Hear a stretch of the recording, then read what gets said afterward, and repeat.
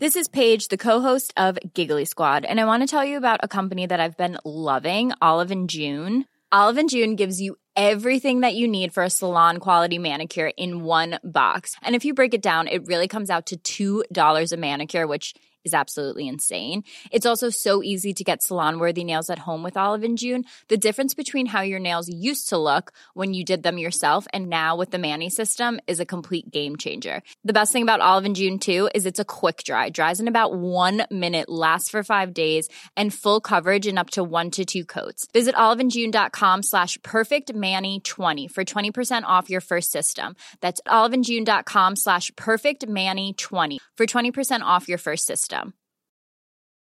Quality sleep is essential. That's why the Sleep Number Smart Bed is designed for your ever-evolving sleep needs. Need a bed that's firmer or softer on either side? Helps you sleep at a comfortable temperature? Sleep Number Smart Beds let you individualize your comfort, so you sleep better together. J.D. Power ranks Sleep Number number 1 in customer satisfaction with mattresses purchased in-store. And now, save 50% on the Sleep Number Limited Edition Smart Bed for a limited time. For J.D. Power 2023 award information, visit jdpower.com/awards. Only at a Sleep Number store or sleepnumber.com.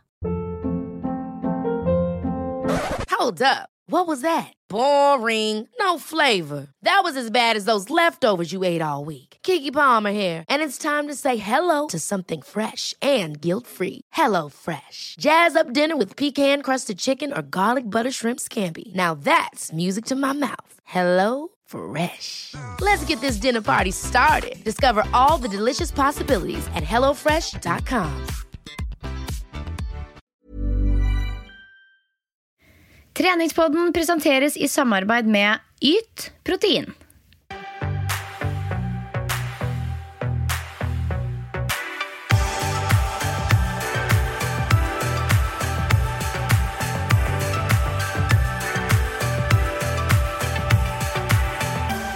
Hallo og velkommen til en ny episode av Treningspodden.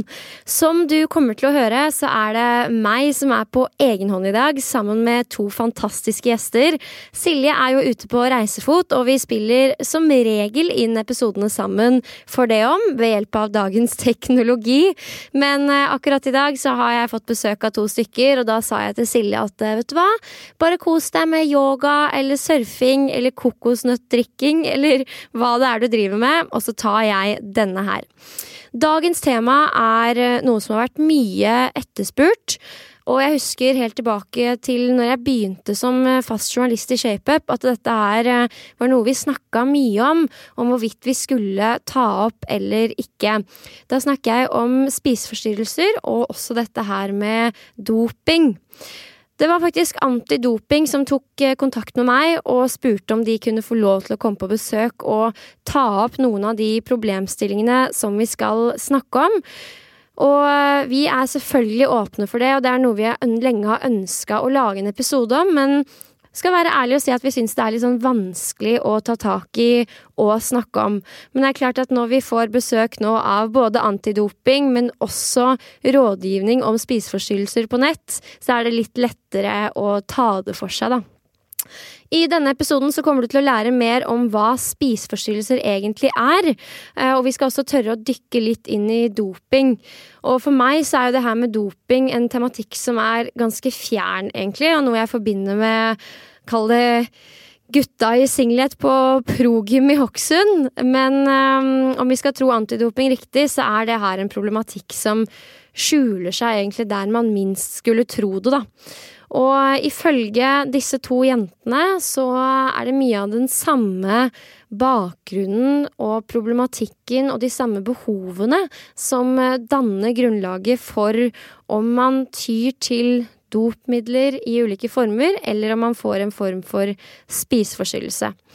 Mitt og Silje sitt mål med denne episoden å utdanne deg som lytter, og på den måten forhåpentligvis forebygge at utfordringer og problemer knyttet til egen kropp blir en stor del av livet ditt. Ikke minst så håper jeg at du blir i enda bedre stand til å være en støtte for de rundt deg, sånn at du også kan hjelpe oss med å ta vare på nettopp de rundt deg. For vi kan jo alle være enige med at vi elsker trening og helse og et sunt kosthold, men vi må nok også holde oss litt i skinnet for å passe på at det ikke tar alt for stor kontroll over livet vårt. Og dagens episode skal hjelpe deg til å vite litt hva som innenfor, og når det kanskje blir litt for mye. Du vil også få konkrete tips og råd til hva du kan gjøre hvis du mistenker at noen du glad i, eller noen rundt deg, sliter med mat og trening, eller kanskje har et ønske om å ty til midler som, ikke helt innenfor. Så nå banker jentene på døra her. La oss gå i gang med dagens episode. Ok, velkommen hit da, jenter. Maha og Mari. Takk.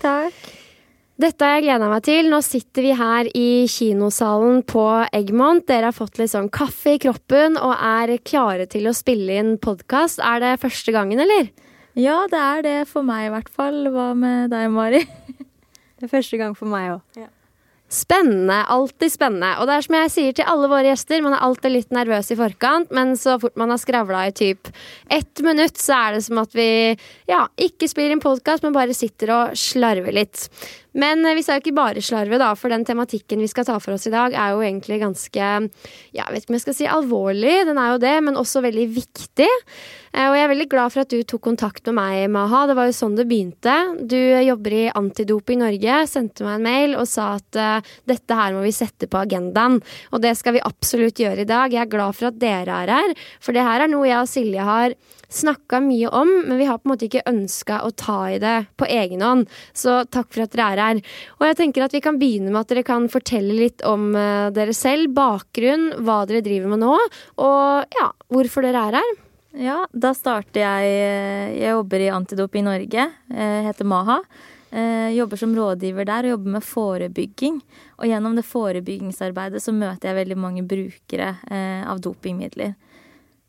Så ja. Og en av de tingene som jeg har lagt merke til egentlig før jeg startet, for da jobbet jeg litt selvmordsavvergende, det at ting som vi opplever på utsiden og impulser vi får gjennom sosiale medier for eksempel, påvirker den oppfatningen vi har, og kan påvirke oss til så stor grad at vi faktisk blir så deprimerte, og at det går så langt at vi tar selvmord da. Men så det jo dette her med doping som et steg på veien, en løsning for veldig mange, men det kan også være veldig ødeleggende da. Så min bakgrunn jo det at jeg har en mastergrad i psykologi, videreutdanning i rus og psykiatri, og jobbet mye med det, Ikke sant? Og din rolle i Antidoping Norge da hovedsakelig å jobbe forebyggende, både ved å gjøre ting som dette her, altså spre informasjon. Yes. Hvilke andre tiltak det du fyller arbeidshverdagen din med? Jeg med på å drifte tjenesten som heter Dopingkontakten. Det jo den anonyme samtale- og informasjonstjenesten til Antidoping Norge. Der det brukere, pårørende, fagpersoner som tar kontakt og snakker om dette her. Vi drar også ut og holder foredrag og forteller folk om hva dopingmidler egentlig For du skal det forbløffer meg stadig vekk hvor mange som trekker paralleller mellom idrett og dopingmidler. Og det ofte ikke et idrettsproblem, men mer et samfunnsproblem. Og det de ikke kjent med. Ikke sant? Og det var jo det som var liksom min første reaksjon når du tok kontakt, at det hadde vært fint å snakke om det her, men jeg tror ikke det så aktuelt for de som hører på treningspodden. Men der lærte jo du meg opp litt og sa at jo, det det, hør her. Og nå skjønner jeg jo virkelig viktigheten av hvorfor du her, og hvorfor vi lager denne episoden her da. Nydelig, og så det Mari. Ja, jeg heter Mari Aurum. Jeg jobber i ROS rådgivning om spiseforstyrrelser, og senterleder i Oslo og Akershus. Jeg har bakgrunn fra idretten. Jeg har en bachelorgrad i bevegelses- og idrettsvitenskap fra NTNU, og så en mastergrad fra NIH med fordypning i spiseforstyrrelser i toppidretten. Så det liksom tilfeldig egentlig at jeg kom inn i ROS. Men det er jeg veldig glad for. Det er en veldig, veldig spennende jobb. Jeg møter mange spennende mennesker, og kommer på en måte veldig det er på en måte vi får ta del i en vanskelig hverdag for veldig mange, og ha muligheten til å hjelpe. Og det setter jeg veldig stor pris på. Ikke sant? Og bare for å få en bedre forståelse av din arbeidshverdag også, hvordan ser den ut i praksis? Den er veldig variert. Jeg har på en måte ansvaret for driften av senteret vårt i Oslo. Jeg holder en del foredrag, så jeg jobber også forebyggende, sånn som Maha. Har også jobbet en del med rådgivningstjenestene våre. Og så er jeg også en person som på en måte skal søke midler og på en måte få senteret opp og gå i Oslo. Vi har bare vært i Oslo i 4 år, selv om organisasjonen er 35 år. Så er vi på en måte litt i etableringsfasen i Oslo. Så det er jeg jobber mye med synliggjøring av tilbudet vårt. Og det er jo spiseforstyrrelser som på en måte er din ekspertise. Hvordan vil du definere spiseforstyrrelser? Altså, hva innebærer det for deg? Fordi jeg tror det de fleste tenker, inkludert meg selv, er jo da de klassiske diagnosene som vi kanskje begynner å bli litt kjent med, anoreksi og bulimi. Men det strekker seg vel også utover det? Absolutt, og jeg tenker det er litt derfor jeg ønsker å være med på dette også, for å skape en bredere forståelse av begrepet spiseforstyrrelser. Fordi det er så mye mer enn anoreksi og bulimi som man er kjent med fra før.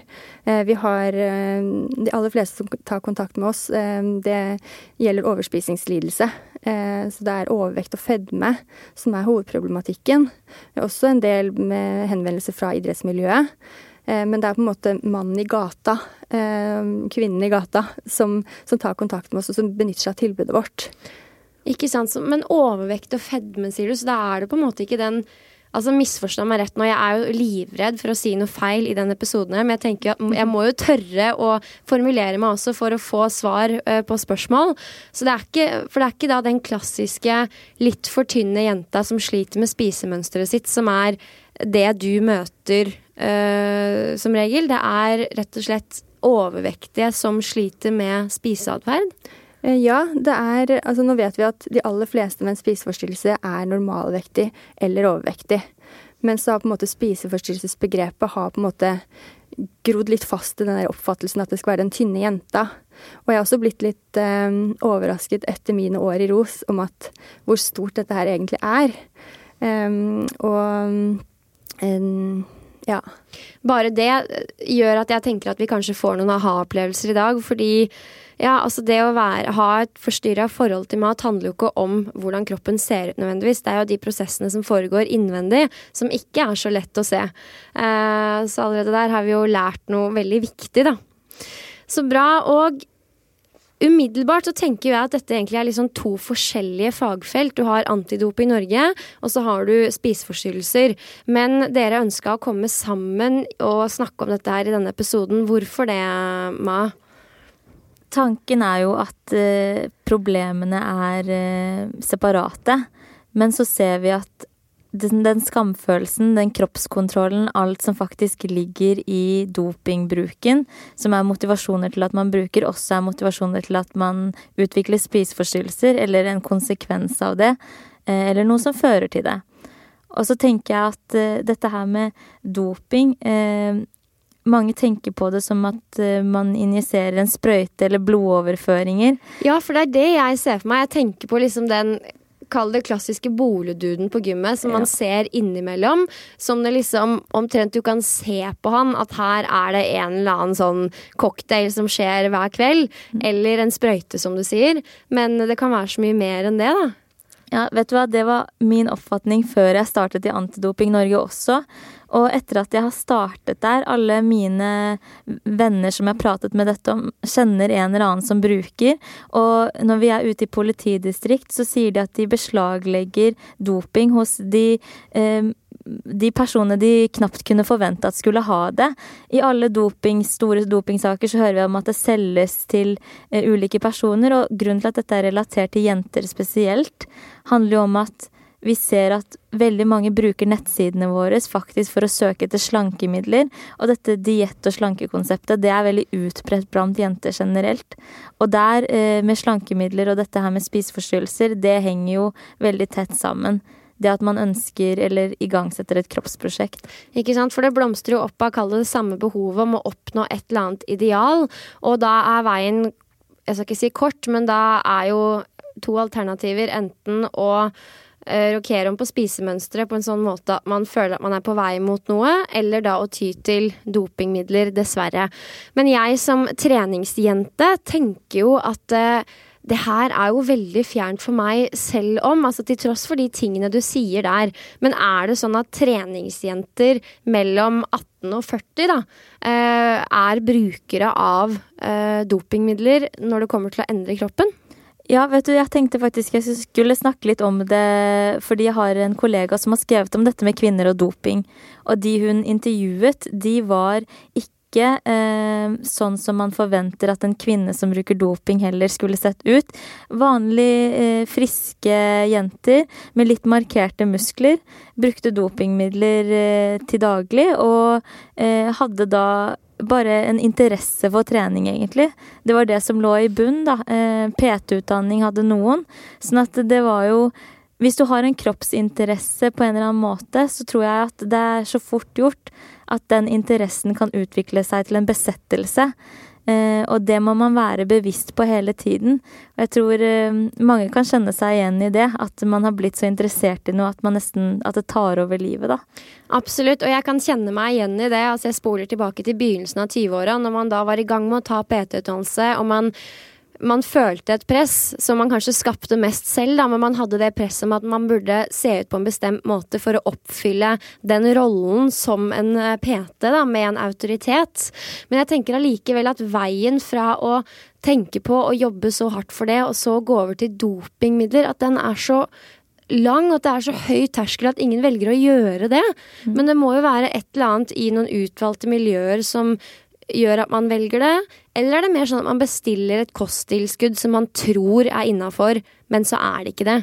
Vet du hva, det kan være både og. Vi ser jo at folk som starter å bruke dopingmidler egentlig søker etter den kroppen de ønsker på Google, og ser om det et eller annet kosttilskudd som kan gi dem den kroppen. Og som vi alle vet, så finnes det ingen magiske løsninger, men når man har fått så dårlig kroppserfaring, som da igjen fører til dårlig kroppsbilde, la oss si du ikke får til en push-up eller hang-up, eller at du trener med mange andre og ser at de kan løpe mye lenger i deg, eller at du bare sammenligner deg selv med sidemannen. Da ser du disse midlene som løsningen, og da blir det totalkonsumerende for tankene dine. Og som min kollega så jo på og intervjuet disse damene, de brettet seg fra 19 år til 39 år, og var finansutdanning på noen var i utelivsbransjen, andre var PT-er. Så der kan du se, ikke sant, interessen mange, selv om majoriteten av de hadde en interesse om å stille i fitness, så var ikke det utelukkende motivasjonen for alle. Og vi blir jo hele tiden presentert med muligheter for å, eller alternativer til å endre kroppen vår uansett. Så at det da blir løsningen, synes ikke jeg man skal tenke på at så fjernt, men heller ta stilling til. Men får de drømmekroppen da? Det så enkelt som at man kan bestille hjem en pille, og så skjer alle de magiske tingene? Vet du hva, det veldig spesielt, for det kan fungere til en viss grad, og så kan du få hjerteflimmer og få negative bivirkninger og hjerteinfarkt, og det skal ikke så mye til for å få komme dit hen, eller hjerneslag. Disse bivirkningene godt dokumenterte, men man villig til å ta en helserisiko. Som en jeg snakket med sa, hun var overvektig, hun hadde lyst til å bestille slankemidler, og så sa hun jeg kommer til å dø av overvekten uansett, så da jeg villig til å ta den risikoen. Og det setter ting litt på spissen, at kroppen noe du villig til å dø for. Da har det gått litt langt. Da har det gått virkelig alt for langt. Så bra. Igjen, det her jo fjernt for både meg og mange av de som lytter, men igjen, kanskje det ikke det. Kanskje det noen som kjenner seg igjen i det, har vært borti det, og man tenker at man må bestille hjem noe som, ja, det proteinpulver pluss en ting til da, og så det plutselig noe som ikke innenfor. Og også når du nevner de bivirkningene som kommer som en følge av det, så vel det også noe som ikke så kjent, og som blir nedprioritert og mindre synlig til fordel for den drømmekroppen og de resultatene som man oppnår da. Men det så... Ja, jeg ser jo litt nå at veien kan være kort. Ja. Det internett som det folk tyr til, eller? Det jo... Mange kan jo si at det den store synderen når det kommer til salg, i hvert fall. Mange av disse nettsidene, de har til og med kinesiske laboratorier med kundeservice på norsk. Så det jo folk som faktisk har blitt ansatt for å drive disse sidene og selge dette videre. Og så vet vi jo at dette med forurensning av kosttilskudd, det forekommer jo ofte fordi det produseres fra forskjellige steder, det sendes, og så det jo en eller annen person som grossist, altså ansvarlig for å selge det videre. Den personen kan jo ta fullstendig på en måte avstand fra innholdet i disse midlene. Og vi har jo vært i snakk med Mattilsynet, jeg tror ikke veldig mange vet det, men Mattilsynet godkjenner jo ingen kosttilskudd i Norge.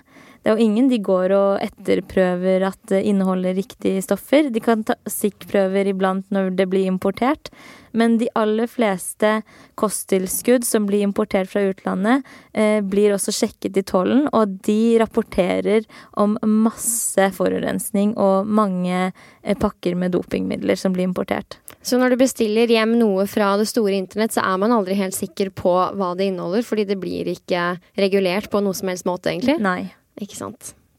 Og så har vi deg da, Mari, og ditt ekspertfelt, som jo spiseforstyrrelser, som dere tenker at kan stamme ut fra mye av det samme. På hvilken måte da? Det på ganske mange måter, egentlig. Jeg og Maha har samarbeidet litt i et års tid, og vi har på en måte funnet ut at vi har en del av de samme brukerne. Kanskje de gutta tar kontakt med Antidoping Norge, mens jentene tar i større grad kontakt med oss, men det bunner gjerne i det samme. Og det gjerne at tanken omkring kropp, mat, vekt og trening har tatt over så stor del av livet at de opplever at det blir problematisk. Og det på en måte litt av definisjonen, eller det definisjonen på spiseforstyrrelser som vi jobber ut fra. Så når vi snakker sammen, så opplever vi at det det bakenforliggende som kanskje kan være felles, at det kan være litt tilfeldig hva man velger som mestringsstrategi på det som i utgangspunktet problematisk. Og det kan være alt fra det å ikke passe inn, det at det har skjedd store endringer i livet, det at man bare ønsker å gå litt ned i vekt, og så kommer det på en måte helt ut av kontroll. Det kan være traumer, eller mer uskyldige ting som et samlivsbrudd, eller at hun dør, eller at man har flyttet. Så det kan på en måte bare være en løsning på et problem som får ganske alvorlige konsekvenser. Ja, og så tenker jeg også på, når jeg gjorde research til den episoden her, så tenkte jeg også litt tilbake på igjen meg selv når jeg var litt mer sånn usikker utgave av meg selv, tok PT-utdannelse og ønsket virkelig å oppnå noe annet enn det jeg var da, ikke sant? Og generelt så jo vi treningsjenter og vi i treningsbransjen og vi som opptatt av sunnhet og helse, man ønsker jo også å oppnå målsettinger. Man ønsker å spise sunt og ha liksom kontroll på den delen av livet, men det kan jo fort bikke over til å bli for mye. Men hvordan kan man selv registrere og merke at oi, nå begynner det å ta litt overhånd her? Jeg tenker at ordet kontroll noe vi jobber veldig mye med. Og det handler ofte om å ta kontroll over noe som ukontrollert. Noe som man ikke helt har kontroll over. Vi ser jo at jenter som perfeksjonistiske, som ønsker å oppnå, gjøre det best mulig på alle mulige områder, kan være disponert til å utvikle en spiseforstyrrelse.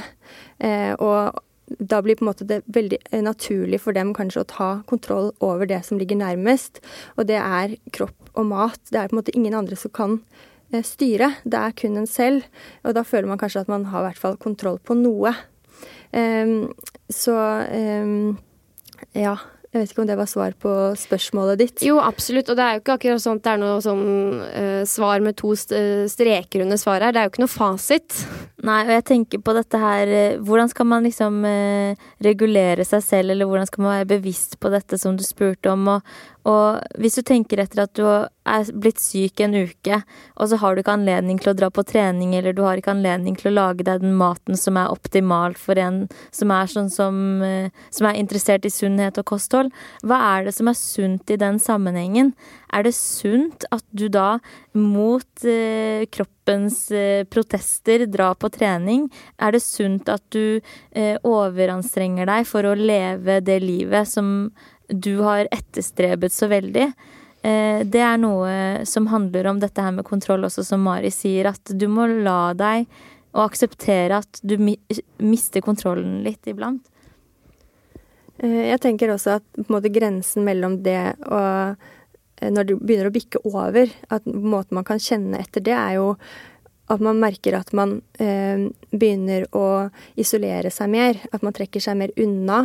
Man lager seg så mange regler for hva som ok å spise eller ikke spise, hvor mye man skal trene eller ikke trene, at man på en måte, det passer ikke inn i livet som man har levd. At blir man bedt med på en middag eller på kino, eller et eller annet som kommer i veien for planene, så det mye lettere å bare kutte ut. Sånn at de ulike aspektene i livet tar mye mindre plass, og tanken omkring mat, kropp, vekt og trening får mye større plass. Og det kan være litt vanskelig å på en måte identifisere den overgangen selv. Ja, og den overgangen nok ganske flytende, men jeg tenker at bare ved å få innsikt i de tingene vi snakker om, så det litt lettere å stå stødig i sin egen reise og sitt eget hue, da, ikke minst, fordi vi lever jo med vårt eget hode 24/7, og det det som gjør det litt vanskelig liksom være sånn sin egen terapeut og støttespiller. Men akkurat sånn som du sier der, vi prøver å være flinke til å minne både oss selv og alle andre på at trening, helse og et sunt kosthold, det skal jo være et verktøy for å kunne leve livet på best mulig måte. Og når på en måte man begynner å styre hverdagen og livet sitt etter trening og mat, så det kanskje ikke så sunt lenger. Nei, absolutt. Og vi snakker mye om overtrening og treningsavhengighet. Når det man på en måte går fra å organisere livet sitt rundt treningen, i stedet for motsatt. Ikke sant? Når treningen og maten får første prioritet, og man på en måte plasserer andre aspekter inn i det. Ja, og så synes jeg det var så interessant. Jeg så, det var en lege som nevnte det, jeg husker ikke hvilket TV-program det var på, men da sa han i hvert fall at, for det var noen som spurte om du lever lenger av å sykle, og så sa han vel at du lever kanskje lenger av å sykle, men du lever kanskje ikke lenger enn den tiden du har brukt på å sykle. Det var et veldig godt poeng. Sånn at den tiden du bruker på trening, det også en tid der du sosial, hadde det vært sunt for deg å være sosial med andre mennesker, slik at du tåler å være i situasjoner og i bursdager og spise kake for eksempel, sånne type ting. Det jo relatert til en livsstil. Et annet eksempel fra folk vi har møtt som har forstyrret, altså spiseforstyrrelser og bruker dopingmidler, jo dette her med at du har en plan, du skal spise dette, og du skal ikke utsette deg selv for noe som helst av usunnhet, og så kommer det noen med potetgullpose, og så gjør det at du revurderer vennskaper eller relasjonen med de. Og det litt også ekstremt, eller satt på spissen, men det også veldig viktig å tenke etter, fordi hvis det noe som gjør at du føler at det ubehagelig å være med noen, fordi de spiser usunt, da må man tenke litt etter hva det som prioriteringen. Det sosiale, eller treningen og sunnheten tatt over livet mitt? Men hva tror dere? Det her blir jo mest litt sånn at vi sitter og synser, men dere har jo mye kunnskap og tyngde, sånn at dere kan uttale dere om dette her. Men hva tror dere grunnen til at mange av oss har et så sterkt behov for å se ut på en bestemt måte? Hvorfor har det blitt så viktig for så mange? Jeg tror det mange ting, men vi lever jo i et prestasjonssamfunn. Vi skal på en måte opp og fram, og det på en måte kjedelig å være mainstream. Og at sosiale medier, vi kommer liksom ikke unna det. At det noen som har en ekstremt stor påvirkningskraft, som unge og voksne på en måte går og sammenligner seg med. Og så sammenligner man seg med en en virkelighet som ikke virkelig. Noe som man tror virkelig, at det man ser på Instagram og sosiale medier på en måte en sannhet. Men det jo en modifisert sannhet. Det et veldig godt poeng, og der kan jeg faktisk på en måte reflektere litt rundt meg selv, og jeg har slitt mye med akkurat det der som kaller det blogger eller influencer, eller hva man kaller det disse dager, fordi jeg jo en profil som virkelig prøver å legge meg i selen for å være så ekte som mulig, men samtidig så har man aldri muligheten til å vise absolutt alle sider ved et liv, og kanskje jeg kunne vært enda bedre til å vise de kveldene jeg spiser masse smågodt, eller de gangene jeg ikke har spist nok gjennom dagen, så man overspiser til den graden at man får vondt, for eksempel. Det her jo ting som skjer hos alle, men det på en måte ikke det første man flekker opp på Instagram. Og det jo litt dumt også, fordi det bidrar til å gi et helhetsbilde. Men så har man jo også det personlige da, for en person på sosiale medier, at det grenser for hvor mye man ønsker å vise også. Men det klart, når du sier det du gjør, så får man jo en påminner om at det veldig viktig å vise det da. Men også som selvstendig person, altså de som følger oss bloggere, men også andre profiler i sosiale medier, at man flink til å huske på at det ikke alt da, det du ser gjennom den smarttelefonen din. Ja, og jeg kommenterte jo det når jeg møtte deg i dag, det med Instagram-profilen din og den grå t-skjorta du hadde på deg når du trente. For jeg synes det var uvant å se det, og så kom jeg på at algoritmen til Instagram jo sånn at den viser meg det jeg har sett tidligere. Så hvis jeg har sett 1 eller 2 eller 3 treningsbilder av mennesker som bruker lite klær og veldig opptatt av å vise kroppen sin, så det også som mates tilbake til meg. Og da får jeg jo en virkelighetsoppfatning av at dette her normalt. Og det veldig skadelig for eget selvbilde, fordi det gjør at man ikke velger når man selv drar på trening en t-skjorte og tights som ikke matcher, fordi du blir opptatt av at dette her skal være så overfladisk som mulig, og da går faktisk trening paradoksalt nok fra å være noe som skal være sunnhet til noe som blir usunt. Ja, og som en oppfølger til det målet med den grå t-skjorta, det var jo en del av Tine-samarbeidet, der hvor jeg og Silje gikk og sa at vi ønsker å på en måte lage en stemning rundt treningsøkta, der vi eliminerer det her med hvordan vi ser ut, hva vi har på oss, trange klær, og heller flytte fokuset over på kroppens funksjon og hva vi gjør. Og det oppnår man jo i stor grad ved å bare kle alle i nøytrale grå t-skjorter. Så det var litt sånn overraskende for meg også hvor frigjørende og deilig det faktisk var. For man kommer ikke bort ifra at de gangene jeg drar på et typisk kommersielt senter, kanskje spesielt her i Oslo, så det et veldig kroppsfokus, bevisst eller ubevisst. Man tenker mye over andre, man tenker selv over hva man har på seg, og det klart, det blir jo en terskel i forhold til det å komme seg på trening, men det gir også litt sånn bilde på hva man føler at man kanskje burde strekke seg etter, når det egentlig ikke burde ha noe å gjøre med trening og bruke kroppen da. Nei, og det veldig sant det der, og jeg tror at det jo ikke bare vi som skal være bevisste på det, men jeg tror treningssenterbransjen også bør ta et tak der, fordi veldig mange treningssentre nå har jo startet med dette med å måle fettprosent på personer som melder seg inn, og det virkelig nødvendig for folk å vite hva fettprosenten I stedet for å føle seg sunn og frisk, vite at den treningsformen man gjør funksjonell, ikke sant? Vi ser masse ferskener på sosiale medier, så tror vi at de holder seg der, men så plutselig ser vi en bootybilder I virkeligheten, og ser at det klassetimer som selges, som har dette som et formål, så kroppsfokuset ikke bare på sosiale medier, men det overføres også til virkeligheten. Ja, og jeg tenker også I forhold til spiseforstyrrelser, så hvor man blir overopptatt av tall. Det på en måte noe som målbart. Man kan bli veldig opptatt av å telle kalorier, og vi vet at på en måte mange med en spiseforstyrrelse eller en forstyrret spiseadferd måler på en måte selvfølelsen sin I vekt og tall. At det å på en måte få enda et tall å forholde seg til. Man på en måte kobler hodet fra kroppen. At man gir seg ikke før man har løpt så og så langt, eller så og så fort, eller før man har brent så og så mange kalorier. Og hvis man veier 300 gram mer enn gårsdagen, så på en måte dagen ødelagt. Så det blir på en måte bare en sånn selvforsterkende opprettholdende faktor. Ja, og det så interessant at du sier, for der føler jeg meg så dratt, både som en person som trener, men også som PT. Og for eksempel når man jobber med en klient da, som personlig trener, så jo ofte tall den eneste måten å måle fremgangen på. Og jeg føler jo, i og med at jeg har bakgrunn som mentaltrener også, at jeg ganske flink til å koble på dette her med følelser, husk at du gjør dette her for deg selv, og liksom minner de på alle de andre godene, og den fremgangen som de kan føle da. Men du kommer på en måte ikke bort ifra det at det fint å kunne peke på tall, at du har blitt sterkere, du løper fortere. Jeg måler personlig ikke vekt på meg selv eller kunder, men jeg vet jo at det mange som gjør det og har forståelse for det, fordi det et kjent og på mange måter godt måleparameter, men samtidig ikke, mener du da, eller? Ja, litt både og.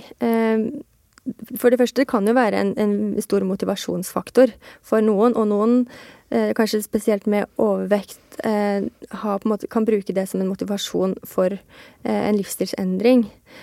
Men også lenge man på en måte veier en person på en riktig måte, at man informerer om daglige variasjoner i vekt, hvor man i menstruasjonssyklusen, hva slags mat man spiser, og hvor mye man sover, at dette her også har innvirkning på vekten, så trenger det ikke nødvendigvis å være en negativ ting, men man trenger informasjon rundt det. Kan ikke bare måle en person svettprosent og si OK eller ikke OK.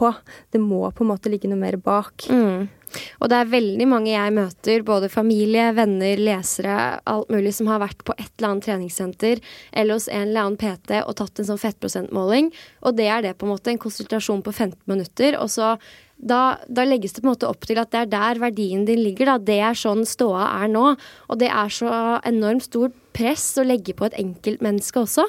Absolutt, og i rådgivning hos oss så snakker vi mye om vekt, for veldig mange opptatt av vekten, og veldig mange veier seg hver eneste dag, og det tenker jeg en dum ting å gjøre, for da lar man på en måte vekten styre hverdagen, lar den styre humøret, og når vi sier at enten prøve å begrense veiingen til en gang i uken, eller bare prøve å legge vekk den vekten, og nesten gi et forbud mot å veie seg, så det en sånn enorm lettelse. For da har man på en måte muligheten til å kjenne etter selv hvordan kroppen har det, i stedet for at et tall skal fortelle deg det. Ja, og frigjøre seg litt fra det. Og det jo interessant det du sier, hvor mye den vekta kan variere, spesielt for oss jenter. Hvordan påvirker menstruasjonssyklusen vekta, for eksempel? Og nå jo ikke jeg på en måte noe fysiolog, så jeg kan ikke så mye om det, men vi vet at rett før en menstruasjon så har man tendens til å Hey, I'm Ryan Reynolds. At Mint Mobile, we like to do the opposite of what Big Wireless does. They charge you a lot, we charge you a little. So naturally, when they announced they'd be raising their prices due to inflation, we decided to deflate our prices due to not hating you. That's right. We're cutting the price of Mint Unlimited from $30 a month to just $15 a month. Give it a try at mintmobile.com/switch. $45 up front for 3 months plus taxes and fees. Promo rate for new customers for limited time. Unlimited more than 40 gigabytes per month. Slows full terms at mintmobile.com. Even when we're on a budget, we still deserve nice things. Quince is a place to scoop up stunning high-end goods for 50 to 80% less than similar brands. They have buttery soft cashmere sweaters starting at $50, luxurious Italian leather bags, and so much more. Plus, Quince only works with factories that use safe, ethical, and responsible manufacturing. Get the high-end goods you'll love without the high price tag with Quince.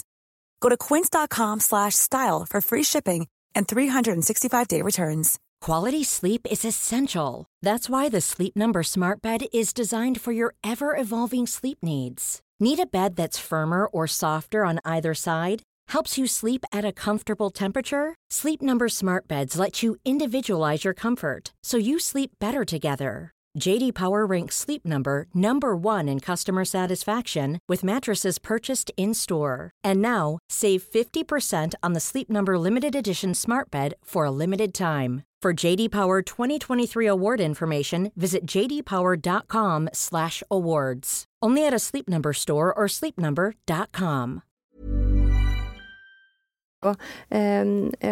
Opparbeide seg mer vann i kroppen. Det mer vann, og rett etter en menstruasjon så har man tendens til å gå ned.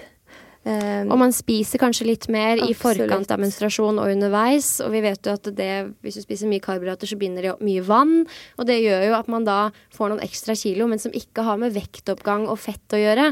Det jo bare vannet ditt i kroppen som du bærer på. Ikke sant? Og det noen som må fortelle dem det. Fordi personer som i en sårbar situasjon, de klarer ikke å reflektere over det. Så enten på en måte legge den vekten helt død, eller bruke litt god tid på å forklare ting omkring vekt viktig. Hva tenker du, Maha? Kan jeg som PT eller treningsjente bruke tall som mål på min fremgang, eller burde jeg unngå det?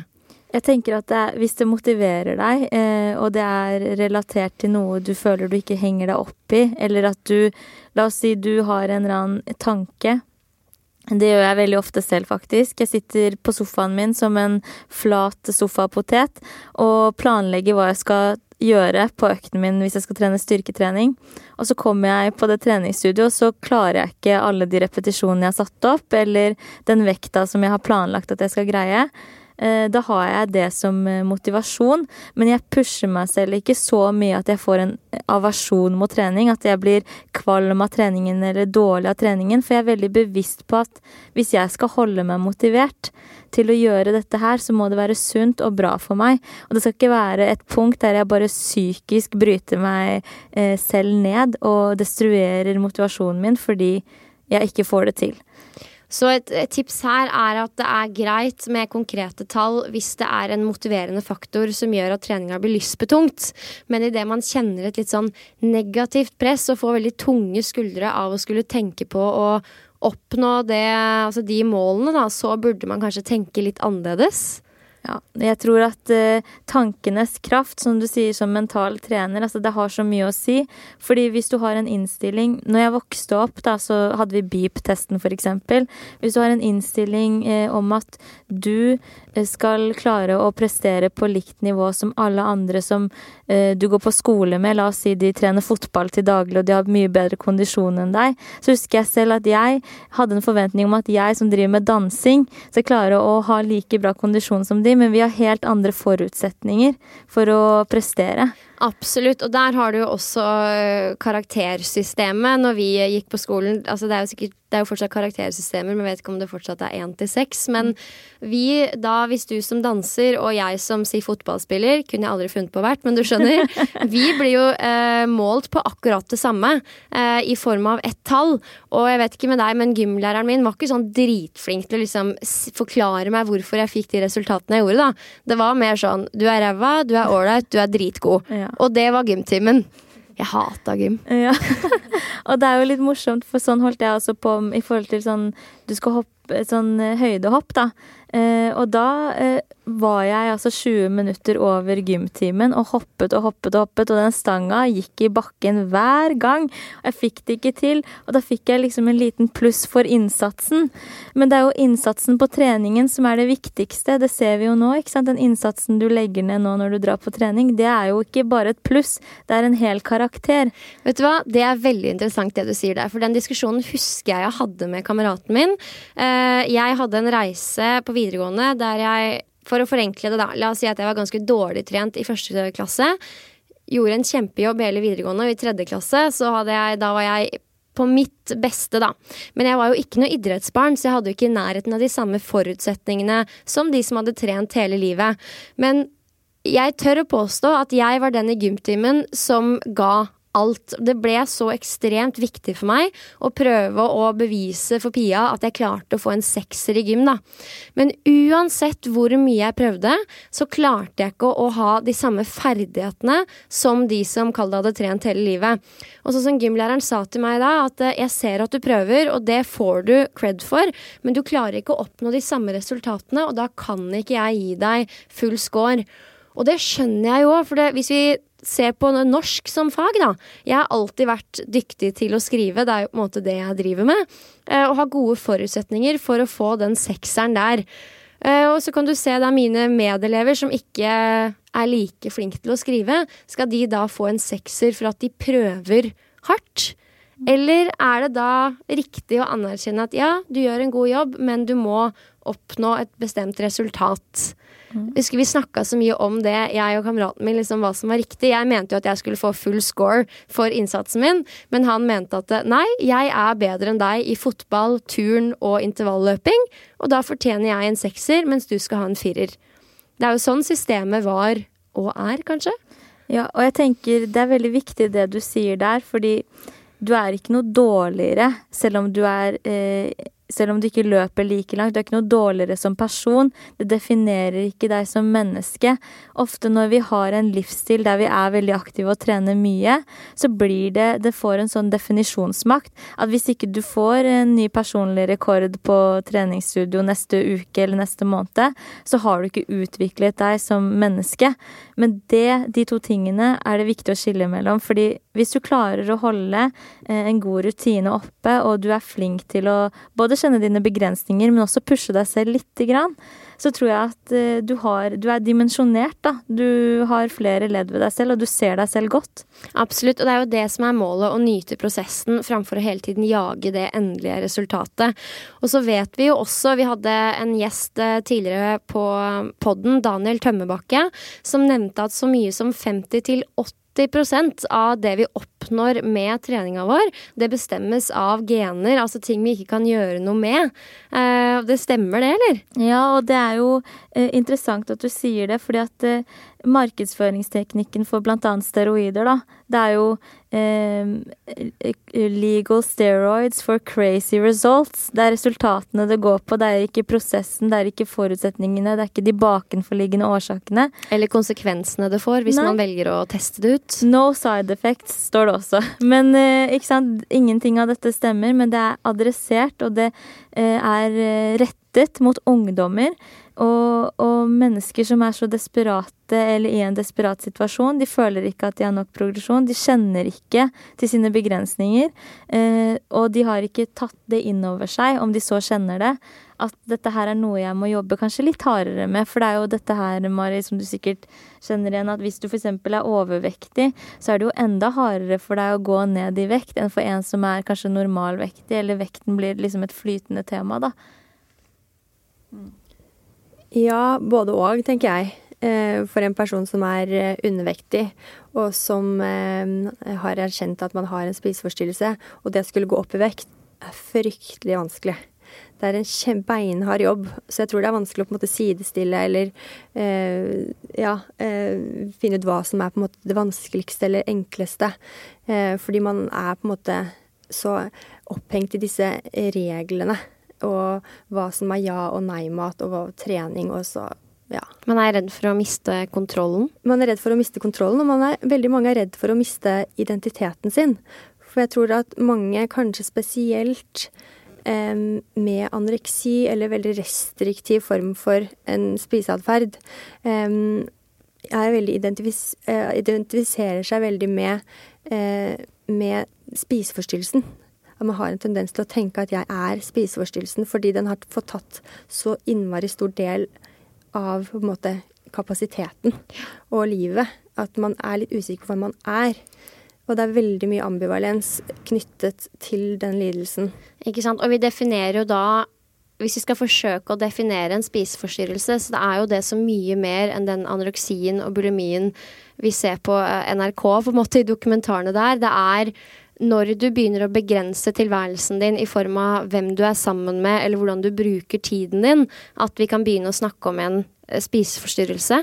Ja, det helt riktig, og vi jo ikke en spesialisthelsetjeneste, ikke i spesialisthelsetjenesten, og vi driver ikke behandling, så mange av de som kommer til oss, de har ikke nødvendigvis en diagnose på en spiseforstyrrelse, men de har i aller høyeste grad en forstyrret spiseatferd, og det kan være like alvorlig for psyken som å ha en alvorlig anoreksi eller en klassifisert bulimi. Så det at man på en måte, måten man selv opplever det å ha problemer med mat, kropp, vekt og trening, mange kommer også til føler at de ikke syke nok til å få hjelp, at de ikke fortjener helt å få hjelp. Og det noe vi ønsker å formidle, at med en gang man erkjenner at dette er et problem, så søk hjelp, snakk om det. Det interessant at du sier, det innimellom så tar jeg hodet mitt opp av treningsbobla og på en måte ser litt rundt meg, blant annet ved å scrolle på litt blogger som skriver om noe annet enn det jeg brenner for, og her om dagen så havna jeg inne på bloggen til Anniken Jørgensen, altså annijord.no, som skrev dette her, altså hun veldig opptatt av bærekraftighet og ekte bra mat, økologisk mat, og hun mente da at hun trodde veldig mange som tror de lever et ekstremt sunt, bra, riktig liv, at mange egentlig har et litt forstyrret forhold til mat. Og da fikk jeg jeg gikk litt i meg selv og spurte meg selv om det, og etter alle de årene jeg jobbet med det her, så liker jeg å tenke at jeg har funnet en god balanse på ting. Men igjen, reisen for å komme hit har nok vært litt forstyrret, preget av veldig mye systemer og rigide regler, og kan nok absolutt se at jeg tidvis har begrenset måten jeg lever livet mitt på, hvem jeg går ut og spiser med, hva jeg gjør i helgene, for å på en måte følge planen min med mål om å oppnå noe. Men hva tenker du? Tror du det mange i dette spreke treningslivet som nesten uten å vite det, har en eller annen form for spiseforstyrrelse? Ja, kanskje ikke en spiseforstyrrelse, men en forstyrret spiseatferd. Og så er jeg litt opptatt av å få fram å ikke sykeliggjøre en atferd som for noen helt normal, og for de fleste kanskje normal innimellom. For det helt normalt å føle at man må trene. Hvis man har vært på ferie og føler seg litt vask, har spist andre ting enn man vanligvis ville gjort, så det helt ok å ha litt dårlig samvittighet for det. Og det helt normalt å trøstespise. Det helt normalt å ha dårlige dager og føle seg ufresh og ikke komfortabel i egen kropp. Så det greit at man etter en sydenferie hvor man har skeiet skikkelig ut, kommer hjem og fokuserer litt mer på grønnsaker og trening, og at man etter en lang arbeidsuke bare inhalerer den boksen med Ben & Jerry's. Det innenfor. Det tenker jeg helt innenfor. Og det på en måte... Men det jo graden, ikke sant, og hvor stor del dette her igjen preger livet ditt. Hvis man klarer å leve helt fint med det, så tenker jeg det ikke nødvendigvis et stort problem. Men hvis dette her blir en gjentagende greie, at du får mer og mer dårlig samvittighet, jo mindre du trener, og får mer og mer dårlig samvittighet for å spise usunt, hva nå det så man må selv sette den grensen da. Jeg vil bare komme med en kommentar der, fordi at vi ser jo det at søk etter dopingmidler øker jo etter for eksempel juletider, der folk har konsumert mye mat, spist mye, og så det sånn der, nå må jeg sette inn et støt. Det støtet, det skjer ikke uka etter at du tilbake. Det skjer over tid, og det jo litt det der, fordi du føler at, nå har vi snakket litt om sosiale medier, men jeg mener at du føler du skylder følgerne dine og de menneskene som ser på deg og presenterer deg selv like bra som det du har lagt ut på ferie, eller du har på en måte en person du skal tilbake til, og man jo ikke bare den personen man viser på sosiale medier. Noen ungdommer sliter med å trekke seg selv ut derfra, fordi de på Snapchat og sosiale medier hele tiden og presenterer seg selv, men de glemmer også at de også et menneske som skal få lov til å kose seg, få lov til å skeie ut, og det også noe man må ta inn over seg, og ikke tenke at ok, etter juletider skal jeg ikke legge ut noe, fordi at jeg ser ikke bra ut, bare vær avslappet, ha et avslappet forhold til deg selv om du får litt dårlig samvittighet. Det jo clouet. Absolutt, og nå jeg så heldig at jeg har gitt meg selv den friheten at min kommunikasjon ikke styrt av kroppen min, i hvert fall ikke bevisst, men jeg kan veldig kjenne på det du sier med tanke på hvordan jeg bruker tiden min, og det nok mye av tiden min som brukes på trening og lage sunn mat og jobbe og gjøre fornuftige ting fordi jeg hele tiden viser frem produktet av det. Og det ofte, det jeg og Silje også snakket mye om, hvem vi hadde vært uten den jobben vi gjør da. Og hvis man aldri skulle vise det frem til noen, hvordan hadde man brukt tiden sin da? Så også, det prøver jeg jo virkelig å ha i bakhodet, men jeg tror det en interessant refleksjon for mange, for det kan bli ekstremt altoppslukende og hele tiden skulle fremstille seg selv på en smart, god, inspirerende, motiverende måte da, og man glemmer seg selv litt oppi det hele. Ja, det veldig sant. Jeg tror at hvis man kan se for seg selv, hvem det man hadde vært hvis man var på en øde øy, og ta det litt derfra, fordi du løsningsorientert og ambisiøs. Det jo litt denne generasjonen her også. Vi der fordi vi lever i et samfunn der hvor folk får til ting, folk viser det frem, og så kommer vi og skal ha litt slakke dager, men så ser vi at nei, men folk rundt oss, de har ikke slakke dager. Så da må jeg tilbake i det kjøret igjen, ikke sant? Og for noen den mila tilbake, den virker for lang til at man kan markedsføre seg selv på en god måte. Men jeg mener at du må bare være så stolt av deg selv som det du bare klarer, og gi deg selv litt frihet og sosiale mediefri om det det du trenger. Absolutt. Jeg blir stadig flinkere til det, og i sommer så var jeg på tur med noen i Italia der vi introduserte kall det slagordet, man må kose seg, og det nesten blitt en sånn minst like viktig målsetting for meg, at man må kose seg og huske å nyte livet da. Så dagens første oppfordring til meg, det å fremme mer av det, tror jeg. Både overfor meg selv, aller først, det det viktigste, men også litt utover da, for å minne folk der hjemme på det også. Vi skal begynne å runde av, men jeg har lyst til å avslutte med noen litt sånn konkrete tips. Og jeg vet jo at begge dere jobber med forebygging. Mari, når du ute og jobber med forebyggende arbeid når det kommer til spiseforstyrrelser, hva på en måte, si de 3 viktigste tingene du kommuniserer da? Eller bare det viktigste budskapet for å forebygge at vi havner i den situasjonen? Ja. Det jo kanskje aller viktigst å spre den kunnskapen som vi har gjort nå. Ja, absolutt. Og vi bruker mye tid på å på en måte forklare hvordan en spiseforstyrrelse kan utvikle seg. Og gjøre litt sånn oppmerksom på de bakenforliggende årsakene. Bruke god tid på det. Og så vi en del ute og snakker på ungdomsskoler og videregående og i studiemiljøer, og da snakker vi mye om sosiale medier, og på en måte prøver å etablere et sånn bullshit-filter. At man må på en måte klare å reflektere litt rundt hva det man faktisk ser, og at man på en måte har det likt i bakhodet at dette her kan være retusjerte bilder. Det på en måte kanskje ikke nødvendigvis sannheten. Og kunnskap makt. Jo mer man vet om negative konsekvenser, jo mer man vet om tematikken, jo lettere blir det å snakke om det. Og vi ønsker jo at flere skal snakke om det som vanskelig, at man ikke skal gå og bære på det inni seg. Og en stor del av forebyggingsarbeidet tenker jeg også går på det å tørre å være pårørende, tørre å være den som faktisk bryr seg, tørre å være den som stiller de vanskelige spørsmålene, for det et touchy tema. Vi vet at det vil skape reaksjoner mot i den man på en måte snakker med, men man må faktisk tørre å gjøre det. Ja, for hvordan går man frem da? Jeg tenker enten om man har en venn eller venninne som overvektig, og du aner at her det et forstyrret forhold til maten man spiser, eller om du har en venn eller venninne i den andre enden av skalaen som du ser at begynner å bli ekstremt tynn, og styre livet og hverdagen og rutinene sine rundt dette her med trening og mat. Skal man da gjøre noe med det og ta en prat, eller burde man heller la det være? Det her noe vi får mest henvendelser om fra pårørende. Nettopp hvordan ta den bekymringssamtalen. Og det kan være fryktelig vanskelig, og det informerer vi jo om. Og så kommer vi med noen konkrete tips til hvordan man skal gjøre det, for jeg mener at det viktigste at man gjør noe.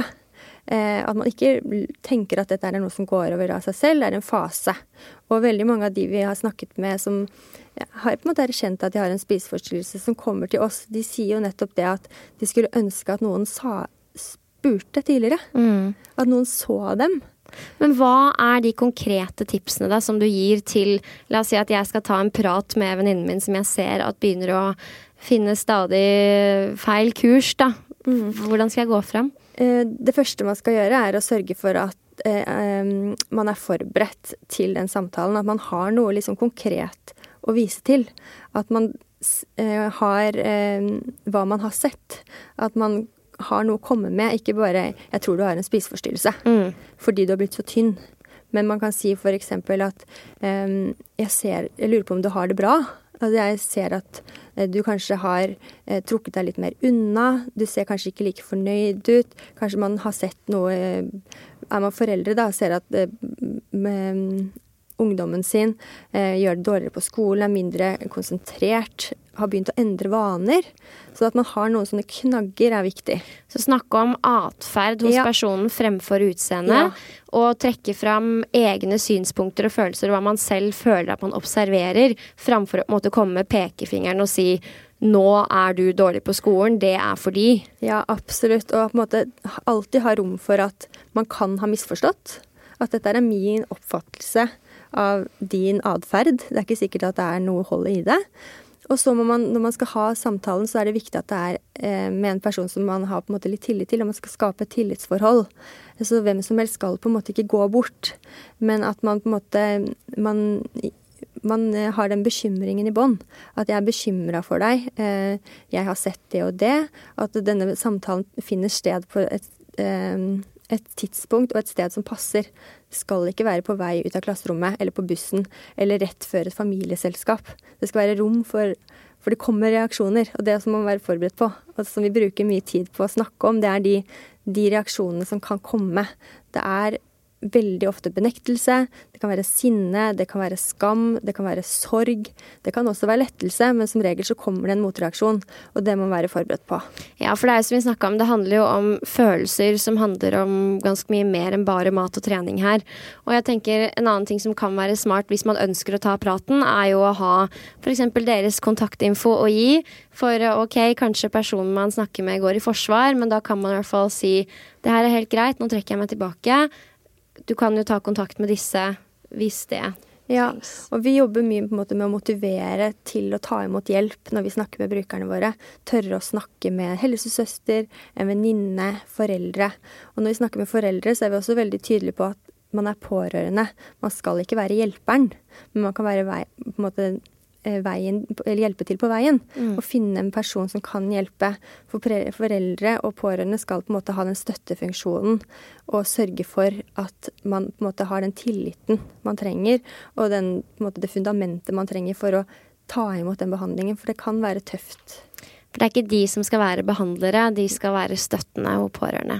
Absolutt. Hvis man ønsker å ta kontakt med dere, jeg tenker kanskje bare for å reflektere litt rundt det vi har snakket om i dag, er det best å ringe dere? Kan man det? Eller sender man mail? Eller kommer man innom? Hvordan går man fram? Det er veldig godt at du spør om det, for vi er en landsdekkende organisasjon. Så det vil si at vi har en landsdekkende telefon som er åpen hver ettermiddag fra klokken 5 til 9. Vi har også en landsdekkende chat som blir besvart av frivillige, som også er åpen hver ettermiddag fra mandag til torsdag fra 5 til 9. Og det er helt lavterskel, man er anonym, og man trenger på en måte ikke å forklare noe mer enn kan bare stille et spørsmål. Og så har vi 4 sentre rundt i landet. Vi har hovedkontor i Bergen, så har vi senter i Stavanger, Oslo og Trondheim. Så der har man muligheten til å komme inn og få en individuell samtale med enten ansatte rådgivere eller frivillige som jobber også på kveldstid. Så det er på en måte muligheter til å få den personlige kontakten hvis man ønsker det. Og så har vi landsdekkende mail.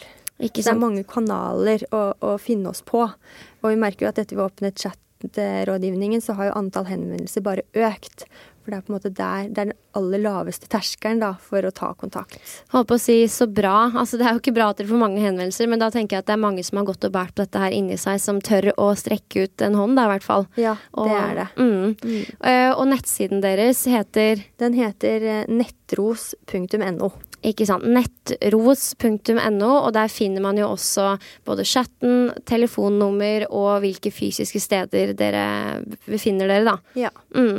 Kjempefint. Og så var det dette med Med doping, et spørsmål jeg aldri trodde jeg skulle stille I treningspodden. Hvordan skal jeg unngå å begynne med dop?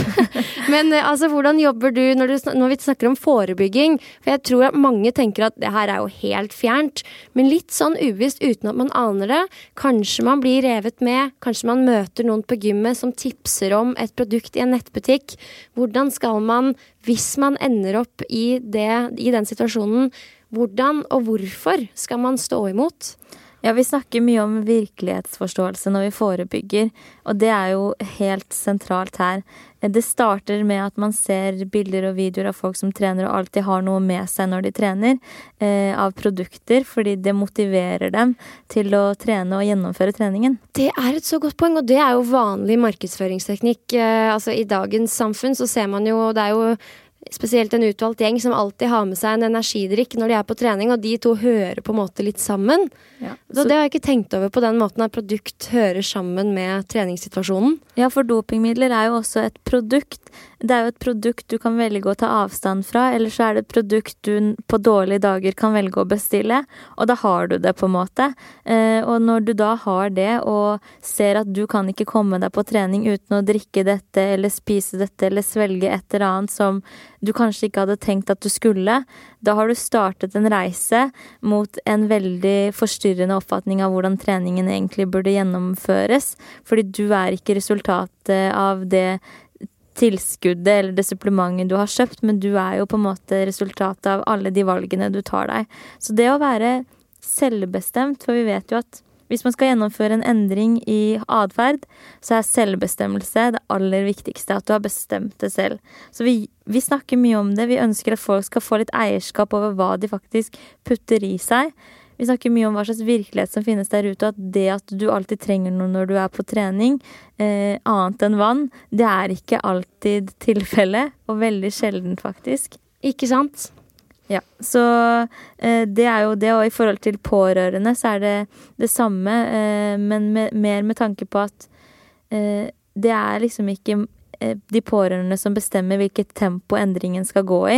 Sånn at hvis man har et kroppsprosjekt, så faktisk det mest forebyggende tiltaket det å hjelpe folk realisere det kroppsprosjektet de har. Fordi det ikke sånn at hvis du har ambisjoner om en eller annen kroppsdel skal vokse, og du går til mammaen og pappaen din eller venner, og de sier at nei, bare dropp det, det ikke det som sunt, at du slutter å tenke på det. For du usikker på deg selv, du har lyst på en løsning, og hvis du drar til PT-en din eller en eller annen og sier dette, så det godt gjort av PT-en da å ta tak I det, og så snu fokuset etter hvert som man får mer mestring over på noe annet. Det jo, så du tenker at hvis en kommer til meg og sier jeg ønsker mer muskler på kroppen og større rumpe, så skal jeg ha respekt for den målsettingen, ikke prøve å endre den med en gang, men sakte, men sikkert som sagt, vise respekt, få det I gang, og deretter snakke litt om verdisyn og hva man synes viktig og mestring med trening. Ja, og jeg vil snakke om noe helt konkret som dette her med rumpe, fordi avslutte med noe så flott, men ikke sant, veldig mange som trener rumpe utvikler jo tykkere lår på basis av det, eller mer muskuløse former da, på grunn av det, og ser ikke da den markante rumpa som markedsføres av noen, og da forstår de ikke at det finnes genetiske forskjeller der, ikke sant? Så når du som PT da har fått en sånn klient som sier at jeg ønsker en større rumpe, så det der med ok, jeg skal legge opp en rutine, men visste du at genetiske forskjeller, og bare gi litt informasjon om at dette kan være konsekvensen, fordi å isolere muskelgrupper først og fremst kjempevanskelig, særlig når du skal gjøre helhetlige øvelser, holdt jeg på å si, som styrker hele kroppsdelen, men også det der, jeg får ofte spørsmål, hvordan kan jeg spise proteiner for å få større biceps? Det ikke noe målrettet du kan gjøre, men jeg har respekt av at du har en usikkerhet likevel, og jeg skal prøve å møte deg på den, så vi kan se hvordan vi kan gå frem. Så bra, fordi ofte eller misforstå meg rett, men når jeg snakker med noen aktører som jobber med forebygging, så det ofte sånn at man kimser litt av de ønskene, spesielt på utseende, som folk har da med treninga si. Men jeg tenker jo at man skal ha respekt for det, for det veldig mange som lar seg motivere av å kunne endre kroppens fysikk, da. Men så opplever jo spesielt vi som Peter ofte at på den reisen så oppdager man alle de andre verdiene ved trening, og på en måte tar stadig større eierskap til den. Men da må man i hvert fall være en som hjelper folk til å komme litt i gang og høre hva de har å komme med, da. Ja, og jeg tror vi må ha respekt av hva slags samfunn vi lever i også, fordi vi kan jo ikke kvitte oss med sosiale medier nå. Det på en måte der for å bli litt, men det vi kan gjøre å endre hvordan vi tolker de tingene som kommer frem på disse stedene. Vi jo opptatt av å være presentable når vi møter andre. Det en grunn til at jeg ikke sitter her i hiphop-klærne mine, liksom. Men tanken jo det at jeg kan gjøre det, men hvis det hadde gjort meg ukomfortabel, eller hvis det drar meg en retning som ulovlig eller umoralsk, eller ikke sunt for kroppen min, da bør jeg ikke det. Jeg sitter ikke her i korsett heller, for eksempel, fordi så mye kroppspress opplever ikke jeg. Ikke sant? Men så bra, og hvis man mistenker at noen i nær krets, eller om man selv kjenner litt på de problemstillingene her og ønsker å lære mer, eller å snakke om det vi har snakket om i dag, hvordan får man kontakt med Antidoping Norge? Det jo på antidoping.no, der har vi dopingkontakten-tjenesten via chat, som tilgjengelig tirsdag til fredag mellom 11 og 6. Det ganske fleksibel tid, holdt jeg på å si, eller ganske lang periode. Vi merker ofte at vi får kontakt med de som vurderer bruk senere på kvelden, spesielt etter at de har vært på trening, eller før de skal på trening. Så det jo en måte. Så har vi også telefon, 850-200, og e-post som man kan ta kontakt med der, da. Og så det jo dopinglisten står der, hvis man vil søke på den i forhold til hvis man idrettsutøver. Hvis ikke så må man også vite at doping ulovlig, og det en egen liste under lovdata, straffeloven, det den dopinglista som vi generelt sett må forholde oss til. Litt av sånn pekefinger på slutten her. Det ikke noe sånn her, det ikke noe kimse av det greiene her, altså. Nei, men vet du, jeg sier det fordi folk tror at det kun gjelder idretten, og så ser vi ofte at dopingmidler under straffeloven, det jo faktisk legemidler som folk manipulerer for å ha en muskuløs eller slankende effekt, og da vi fort inne på det med trening igjen, ikke sant? Sånn at det en grunn til at det. Det helseskadelig, på en måte. Det derfor jeg sier det. Det jo derfor dere gjør den jobben dere gjør. Ja. Så bra. Nå har vi snakket vel og lenge om, holdt på å si, 2 ekstremt viktige temaer, men vi har jo også lært i løpet av denne episoden her at det går jo på mye av det samme også. Det jo et behov og et ønske om å endre noe. Et behov og et ønske som kanskje kan ta over litt for mye kontroll, da. Det ikke noe sånn 2 streker under svaret her til liksom når det for mye, men når man kjenner at det begynner å gå negativt utover egen livskvalitet, og man knytter veldig mye følelser opp mot trening og mat, og hvordan man ser ut som et resultat av trening, da kan vi vel være enige om at det kan være greit å ta kontakt med noen, enten noen du glad i eller har respekt for, eller kanskje en av dere, da. Altså snakke med antidoping, eller ta en liten telefon til dere. Det noe dere har lyst til å skyte inn sånn på tampen før vi runder av? Jeg vil bare avslutte med at det å ta kontakt med oss, det ikke bare om dopingmidler, men da kan man snakke om mestring og trening også, fordi vi sitter med idrettsfaglig og psykologifaglig bakgrunn, de som besvarer tjenesten. Sånn at hvis du mangler treningsmotivasjon, eller du vurderer et eller annet kosttilskudd, eller du sitter med en følelse av at du ikke tilstrekkelig, det tror jeg fellesbetegnelsen mellom ROS og Antidoping Norge og dopingkontakten, så det bare å ta kontakt. Ja, jeg egentlig enig i det, selvfølgelig. Og jeg jo litt glad i å bryte myter, og en av mytene vi møter ofte at hvis man først har fått en spiseforstyrrelse, så vil man alltid ha det. Og det helt feil.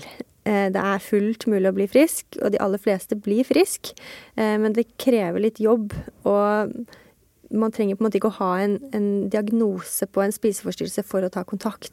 Det er så viktig for oss å få fram, for vi ønsker at folk skal ta kontakt med oss, eller ta kontakt med noen for å snakke om det som er vanskelig. Og heller å ta kontakt en gang for mye enn en gang for lite. Ja. Yes.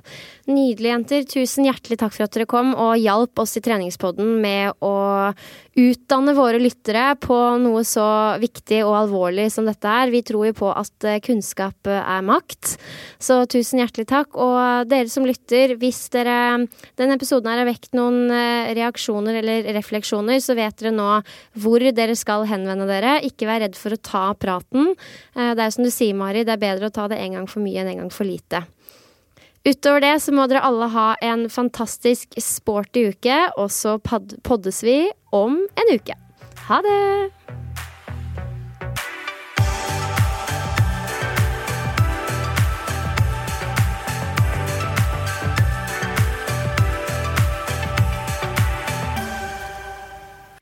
Treningspodden presenteres i samarbeid med Yt Protein. Ever catch yourself eating the same flavorless dinner 3 days in a row? Dreaming of something better? Well, HelloFresh is your guilt-free dream come true, baby. It's me, Keke Palmer. Let's wake up those taste buds with hot, juicy pecan-crusted chicken or garlic butter shrimp scampi. Hello Fresh. Stop dreaming of all the delicious possibilities and dig in at HelloFresh.com. Let's get this dinner party started. Hey, it's Paige DeSorbo from Giggly Squad. High quality fashion without the price tag. Say hello to Quince. I'm snagging high-end essentials like cozy cashmere sweaters, sleek leather jackets, fine jewelry, and so much more. With Quince being 50 to 80% less than similar brands. And they partner with factories that prioritize safe, ethical, and responsible manufacturing. I love that. Luxury quality within reach. Go to quince.com/style to get free shipping and 365-day returns on your next order. Quince.com/style. Imagine the softest sheets you've ever felt. Now imagine them getting even softer over time. That's what you'll feel with Boll & Branch's organic cotton sheets. In a recent customer survey, 96% replied that Boll & Branch sheets get softer with every wash. Start getting your best night's sleep in these sheets that get softer and softer for years to come. Try their sheets with a 30-night guarantee. Plus, get 15% off your first order at bollandbranch.com. Code BUTTERY. Exclusions apply. See site for details.